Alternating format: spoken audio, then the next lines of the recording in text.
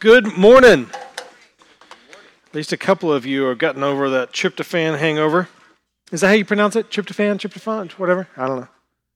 You should probably work on pronunciation before you hit the stage and start using words you don't know how to use, right? Hey, if we haven't had a chance to meet, my name is Jeff Knight. I'm one of the pastors here, and it's really good to see you. I hope you guys had a good week, and I hope today is going well as well. Hey, if you're here and you're not a Christian, I want to say especially thank you for being here. We're really grateful that you're here.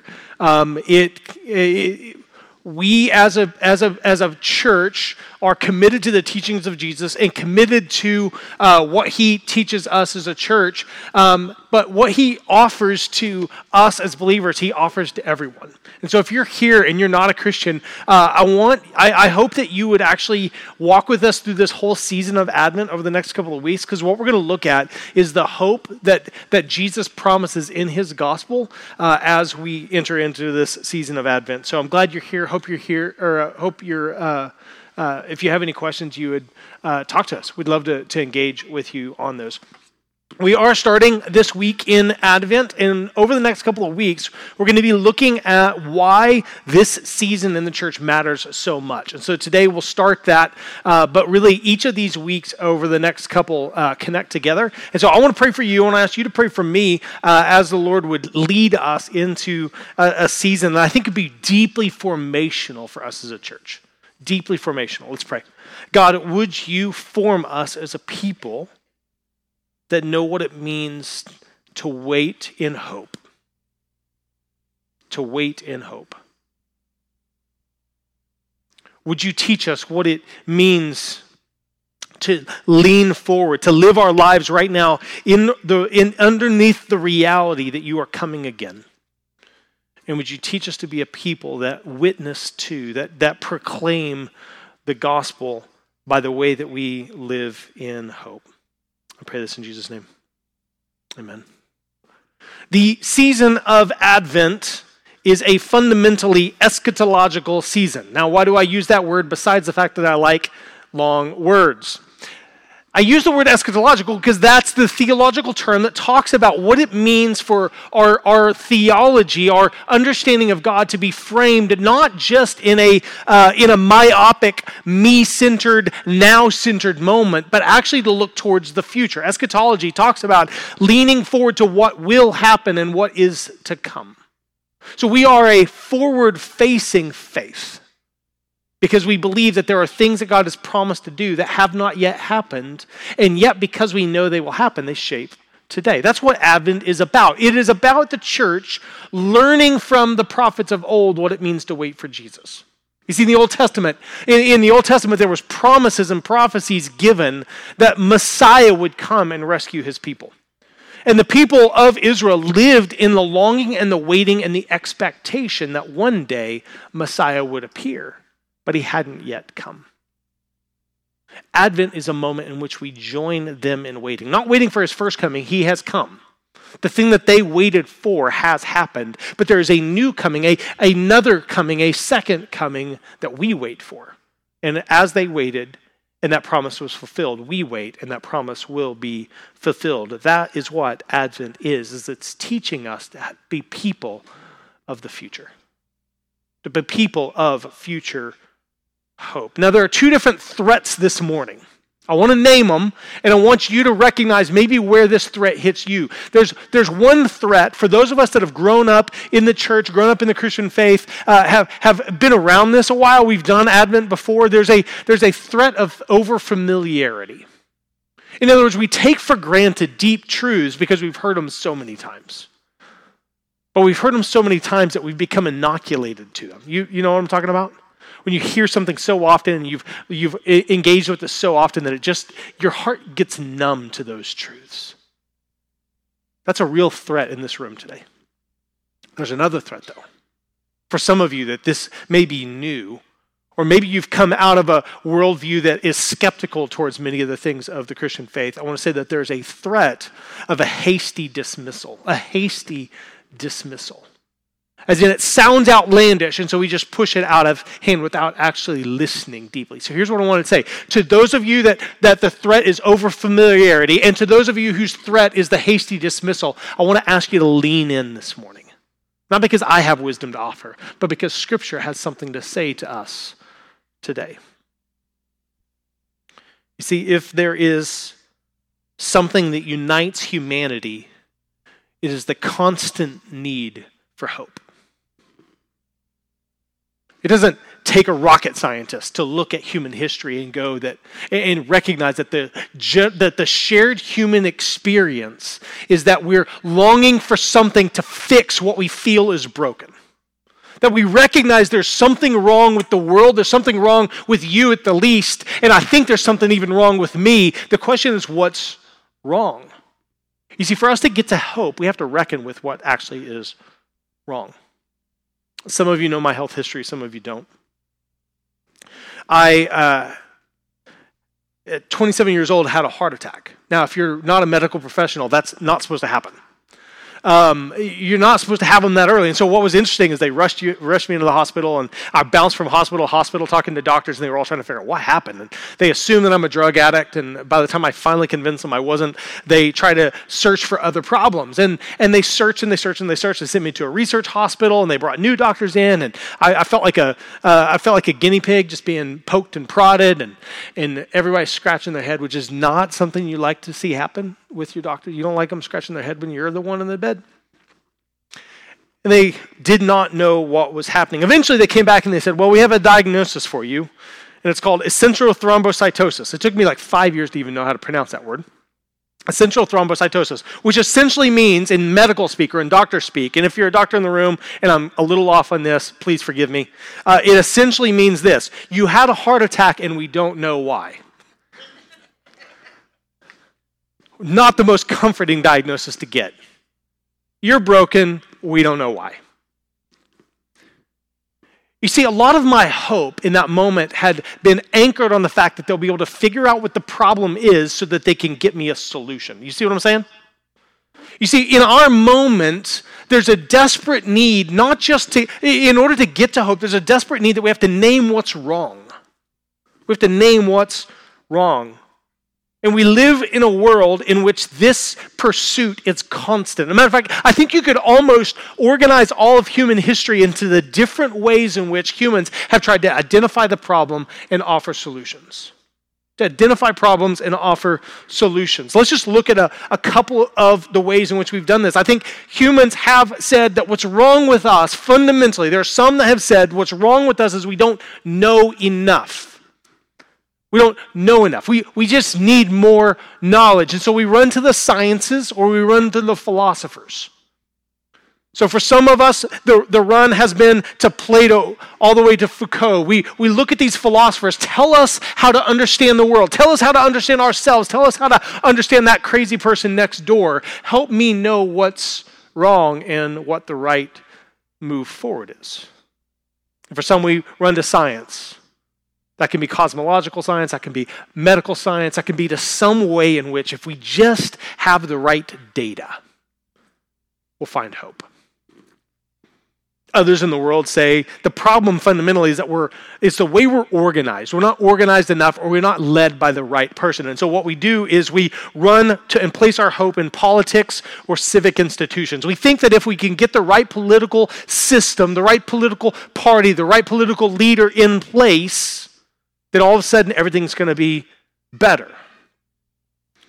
History is full of revolutions, counter-revolutions, elections, coups, campaigns, ideologies, and yet we seem just as dysfunctional as before.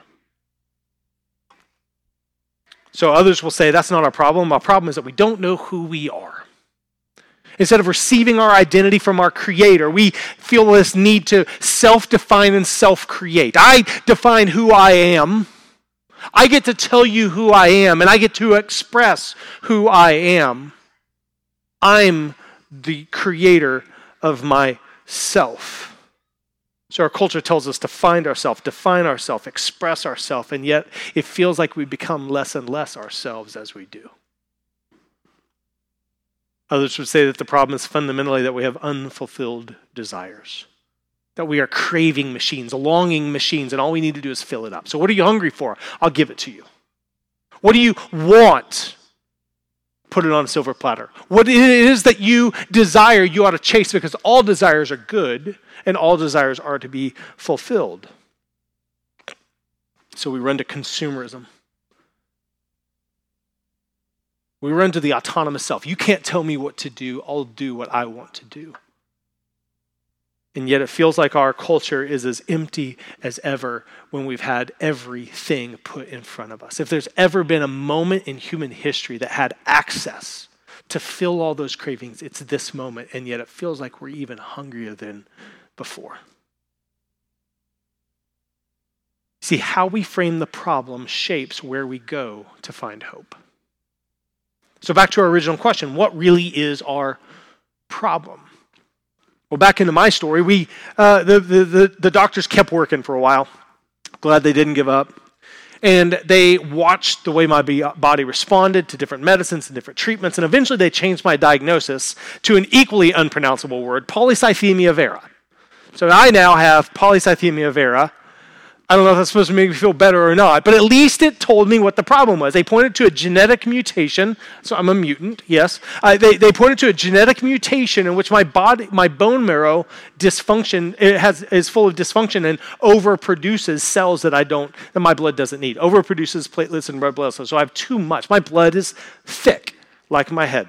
They pointed to this as the problem, and so now all of a sudden we had new solutions. We had medicines, we had treatments, we had ways to go about this. And it gave me a little bit of relief thinking that we had nailed down what the problem was. I found that I began to hope in new approaches to a new diagnosis. Now, whether or not that was actually helpful for me or not, it points to the fact that we need to know what the problem is if we're going to know what the solution is. We need to know what's wrong with us if we're actually going to find any kind of hope, right? And so what we do is we turn to the scriptures, and I think the Bible, at the risk of reductionism, would point to at least 4 things that are wrong with us that it wants to speak to. Those things being sin, suffering, death, and despair. Sin, suffering, death, and despair. Let's take them in order. Sin. The Bible would tell us we are not merely misguided, we are sinful. Now that's a message that our world doesn't like to hear. We like to talk in the notion of pathology, that people are merely sick. They don't really deal with the fact that the sickness goes so deep that it actually comes out of us. The Bible would tell us that we are fundamentally sinful. Romans 3 says it this way. Paul says, what then, are we Jews any better off? No, not all. Not at all. For we have already charged that both Jews and Greeks, what he's saying is both the religious and the irreligious are under sin. He says, as it is written, no one is righteous. No, not one. No one understands. No one seeks for God. All have turned aside. Together they have become worthless. No one does good, not even one. The problem is not out there. The problem is in here. The problem is not your heart. The problem is the problem is your heart too, but the problem is my heart. I can't point out at other people and try to pass the blame, pass the buck. I have to recognize that I am sinful and broken, and you are sinful and broken, and the brokenness in this world that we experience is because of sin. The Bible also points to suffering. See, the Bible doesn't turn a blind eye to the things that we feel. Some of you brought this in the room this morning. Some of you came in this morning carrying deep wounds, deep burdens, deep pains. You carry these things heavy on your soul. We carry into the room disease. We carry loneliness. We carry betrayal. We carry injustice. We carry all the pain that comes with it. We also have the problem of death. I wish this is one we could skirt. I wish this is one we could bypass. I wish this wasn't one that hadn't touched every heart in this room, but whether or not it's been recent or it's been in the past, we've all been touched by death. The Bible doesn't pull away from the fact that death is our enemy. The Bible doesn't skirt away from the fact that death is a reality. And no amount of therapy, philosophy, or government action can get rid of it. But I think one of the problems that we struggle with the most is almost what all of these feed into, which is this problem of despair. Kierkegaard would say that it is the deepest pain the human soul can carry. Is that when we carry these other burdens so deeply that eventually we begin to lose hope itself. And we're driven to despair. I love that the Bible didn't turn a blind eye to this. I want to read a couple verses out of Lamentations, not to be a Debbie Downer, not to simply try to suppress the room, but I want us to recognize that the Bible doesn't turn a blind eye away from this, because Lamentations is written by one of the prophets of God given to Israel. God had told Jeremiah, I want you to speak to Israel of what I want to say to them. I want you to preach the good news of my gospel to them. I also want you to tell them that if they don't repent, I'm going to come in judgment. And that's in fact what happened. Israel did not repent, and God came in judgment. And this is written as Jeremiah looks upon a nation and a people that he is both a part of and loves deeply, who is in deep pain. And he says these words, Lamentations 2, verse 11. My eyes are spent with weeping. My stomach churns. My bile is poured out to the ground. Because of the destruction of the daughter of my people, because infants and babies faint in the streets of the city. He continues in verse 13. What can I say for you? To what compare you? O daughter of Jerusalem, what can I liken you that I may comfort you? O virgin daughter of Zion, for your ruin is vast as the sea.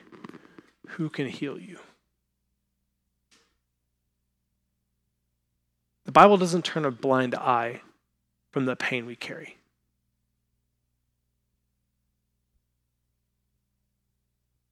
You see, a number of years after my initial diagnosis and second diagnosis, I had another event that led me to the hospital in which I was giving a new diagnosis. I don't like collecting these things, but I guess I do. Congestive heart failure. Now, it's not active. It's a passive thing, but I have a battery in my chest to keep my heart from quitting. I take way more meds and way more pills every day than one ought to. I don't say that for sympathy. I don't say that to go, woe is me. I say that to say that carrying these problems, carrying these things in ourselves drives us to a need for hope. And I've felt this in my own medical journey, this desire for a new treatment, a new medicine, something that can sustain, something that can give hope. And my tendency, friends, is to place hope in medical doctors. Now, if you're a medical doctor, thank you. I'm glad you're here. I'm glad you do what you do. But if I place my hope in the medical professional, I am doomed to be disappointed. When we take what we feel as a problem and we run to the wrong thing for hope, we are doomed to be disappointed. You and I do this all the time. We think that our loneliness can be addressed or managed or maintained or confronted by this thing or that thing. We think that my lack of self-understanding or self-actualization can be met this. We think that my sorrow can be mediated this way. We run to all kinds of fake saviors, fake hopes all the time. We put all these expectations on friends and family. We put all these expectations on ourselves. But here's where the Bible speaks clearly to us. You're not the one that has to discover hope. You're not the one that has to create it. It's already been offered to you. This is why I want us to spend the rest of our time in this passage in Hebrews. You see, we don't know who wrote Hebrews, but we know that he wrote it to Jewish believers, people that had come out of the Jewish community that had placed their faith in Jesus. They have trusted in the good work of Jesus. But these people were a marginalized people group. They weren't the ones with power. They weren't the ones that carried cultural clout. They were a diminished people. They were a marginalized people. They had no power. They were weak. And in many cases, they were a forgotten people. So God doesn't just speak hope to the powerful. He speaks hope to the weak. And Hebrews tells us that. See, the point of the book is to tell us who Jesus is, what he has done, and what he will do. Eschatological hope. So let's look at this. Turn to Hebrews 9. These are the verses that we read at the beginning, starting in verse 23. Thus it was necessary for the copies of the heavenly things to be purified with these rites, but the heavenly things themselves with better sacrifices than these. For Christ has entered not into holy places made with hands, which are copies of the true things, but into heaven itself, now to appear in the presence of God on our behalf. Nor was it to offer himself repeatedly, as the high priest enters the holy places every year with a blood not his own. For then he would have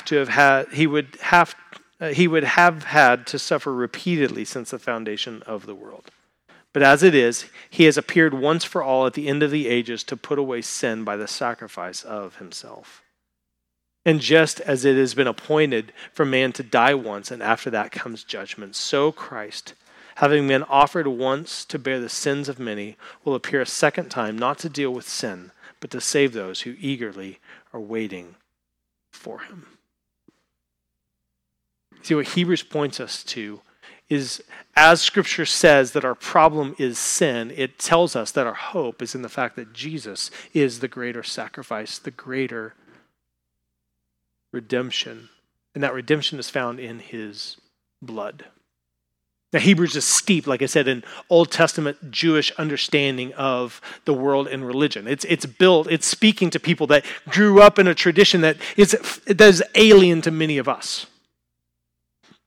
That in the Jewish way of life, there was a regular pattern in which sin that we had committed each day, each week, each month, each year, eventually had to come. We had to come to the temple with an offering, a sacrifice in which blood would be spilt to cover our sin.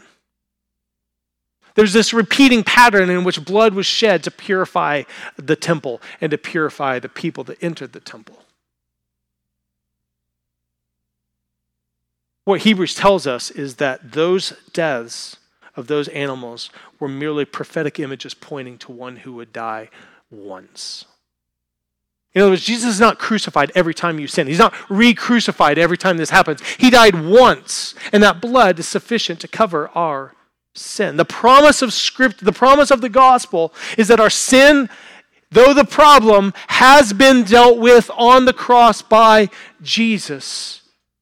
If you trust Jesus, your sins are covered. They are forgiven. You have been cleansed. You are pure.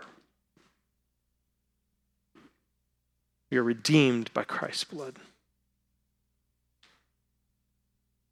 The gospel addresses our suffering by promising recreation. I can't go into the detail here of verse 23, but verse 23 alludes to this connection between the copies of the heavenly things and the heavenly things themselves. To reduce it down is to say there are things on this earth that are meant to point to greater realities and greater truths. But what Scripture says is that one day, this world and all of its frailty and all of its brokenness will be remade and reformed.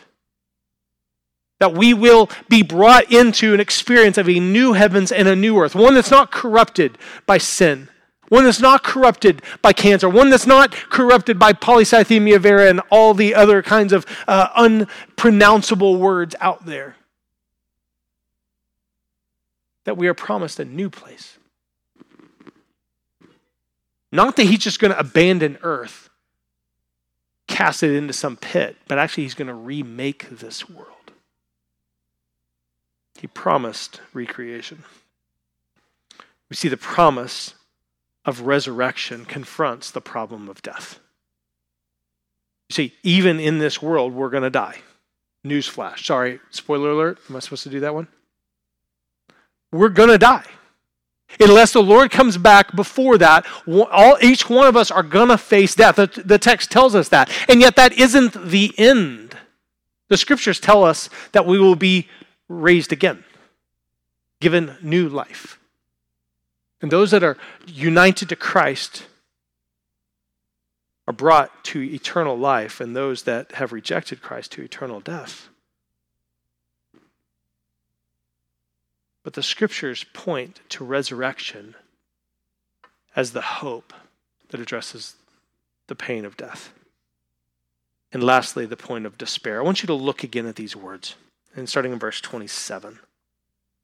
Just as it is appointed for man to die once, and then after that comes judgment, so Christ, having been offered once to bear the sins of many, listen to this, will appear a second time, not to deal with sin, but to save those who are eagerly waiting for him.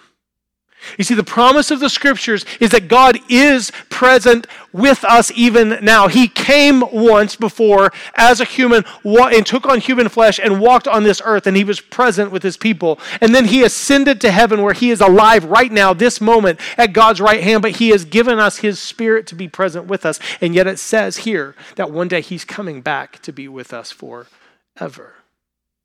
That actually the promise of the gospel is his eternal presence. Because see, when we're racked by despair, is there a lonelier feeling in the world? I can't think of one. That when I'm drained of all hope, I feel alone in the world. I feel alone in the universe. And to that problem, the gospel promises presence. That God himself is present with us and for us. See, our hope is not found in our actions, our solutions, our endeavors. Our hope is in what he has done and what he will do. See, the hope, the gospel hope, the hope of Advent, this waiting for Christ to return, is not a sitting around twiddling our thumbs and binging Netflix until he shows back up. It's not about trying to distract ourselves with just another viewing of Elf and another tree full of tinsel. It's not to try to distract ourselves. The season of Advent is a time for us to actually step right into the pain of the suffering that we carry and offer that to the Lord and say, "Come, Lord Jesus. As you came before, I rest in the fact that you'll come again." That's our hope. And no other fake hope that the world can give you can match that one. Because every other thing that the world promises you will fail. And those ways in which we try to bring our own hope, gather our own hope up, gird ourselves up in order to confront these things, we find ourselves weak and frail to make a dent. But he will finish what he started. So I'm asking you, Frontline Yukon, might we let this season be a season in which we are formed to be people who wait for his return. And as we wait for his return, we wait in hope.